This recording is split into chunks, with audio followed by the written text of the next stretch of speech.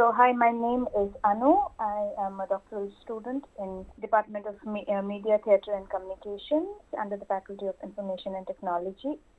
So, my pitch for today is social media and fact-checking. So, social media has been in our lives for from 2006 onwards, but the real importance of social media came to the fore in 2011 with the Arab Spring. It has traveled a long time from 2006 to the Arab Spring to the insurrection in the U.S. Capitol in last few months back. So the journey of social media has been a quite robust one. On one hand, it brought people who had similar inclinations to revolt against oppressive government on one hand, and from the insurrection that happened in the U.S.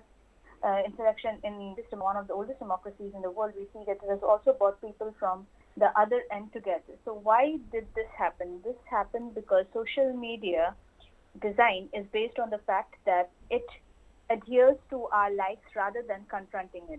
Because of it adheres to our likes rather than confronting it, it has resulted in creation of a filter bubble where there's confirmation bias of our beliefs and prejudices rather than there is a challenge.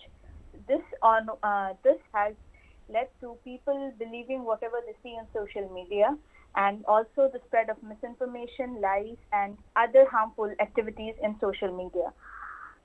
To fight this misinformation campaign in social media, fact-checking has emerged as one of the most potent components. But of late, it has been seen that people don't, whenever you fact-check people, they say they are biased. So my research is to see whether this fact-checking in social media is biased or not, and whether fact-checking has been able to make a dent in the misinformation campaign carried out in the social media. I'll be analyzing this from the perspective of India, because India is my home, my country of my birth, and also the social media in India right now is filled with misinformation, and fact-checking, many say, has been biased. So thank you, Anu Goswami. We heard an interesting briefing on social media misinformation and fact-checkers' biases. So Anu, what kind of experience was it to take part in this pitching contest? Was it difficult to summarize your research topic into a 3-minute presentation? Yeah, it was difficult because, as you can understand from my pitch, it's like so many things I'm dealing with. I'm dealing with misinformation on one hand, and I'm dealing with fact-checking on the other. Then there is the social media infrastructure. To bring this together in a 3-minute pitch is really difficult, because there's always the thing back of your mind that, okay, in 3 minutes I can't explain everything clearly and what I'm researching on. And to be fair, many people in Finland in general, people depend less on social media and more on mainstream media outlets like Yle, Iltalehti, Ilta-Sanomat, and Helsinki Sanomat. It's really difficult to make them understand that social media is also a source of news for many people, and trolling, doxing actually happen on social media, which happens here also, but not in that rate. Summarizing all this together in one place in 3 minutes is really difficult. But you managed really well.